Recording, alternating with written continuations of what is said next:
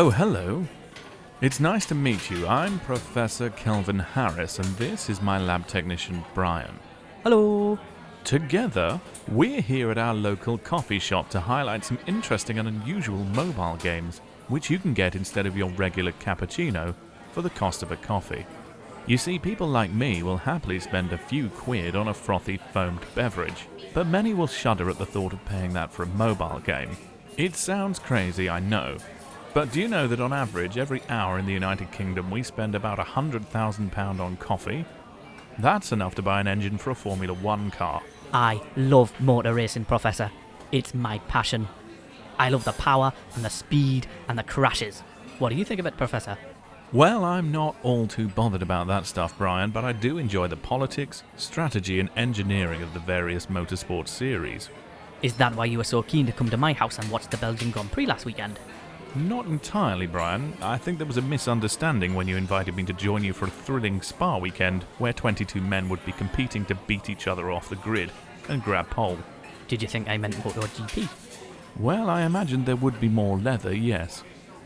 This week's cost of a coffee game is Motorsport Manager, a brand new motor racing management simulation available on iOS from veteran games developer and motorsport fan Christian West. You take on the role of an aspiring team principal who must choose whether to start in the British Racing Series or the Australian GP Series. The arid Australian weather makes for a nice introduction to the world of racing, but the unpredictable British weather... It's not unpredictable though, is it, Professor? It's just wet.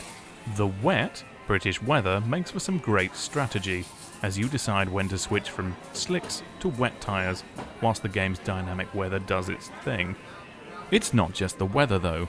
The game also features qualifying, tuning, strategy, tyre wear, damage, crashes and outings for the safety car to spice things up during races, which you can watch in real time with the great-looking 3D race engine that features a tilt-shift effect. Alternatively, you can get the real Grand Prix experience by watching the live telemetry as it comes in. If your team wins the Constructors' Championship, you'll earn the opportunity to progress to more serious series. But how do you go about doing that? Well, between race weekends, you'll have to manage the team by negotiating contracts with drivers, engineers and sponsors, whilst balancing their and the public's opinion of you. For example, one of your drivers comes to you and tells you that they've been approached by another team. You can invite them into your office to negotiate a new deal, or you can tell them to shut their face. The game has a faux social feed which responds to your decisions and the race results. So choosing the latter response may elicit an indignant in-game tweet from said driver, and there's a chance that you'll not only lose some respect from the fans, but also a slice of the merchandising money. You can also invest in a youth driver program, upgrade facilities, and staff research projects. That sounds very much like what you do at the university here, Professor. Just out of interest, why does the lab have a youth driver program? Because it means getting a lift home after the Christmas party is now a legitimate business expense and no longer a taxable benefit, Brian. Same reason I devote valuable research time to reviewing games. So, is it worth the cost of a coffee, Professor? Clearly, a lot of love for motorsport has gone into the game. You'll get 8 unique racing series and 36 brand new circuits for £2.99. But the value really comes from the endless variety of race outcomes thanks to the dynamic weather and random events.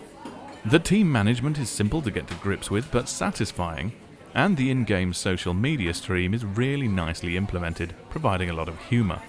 I can see how it might not appeal to some gamers, but the social slant makes the game accessible, especially if you like strategy and/or motor racing.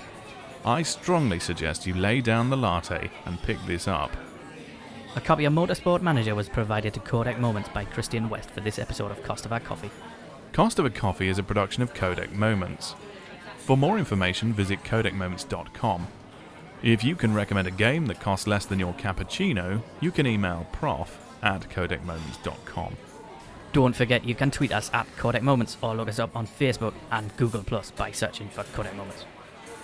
See you next time.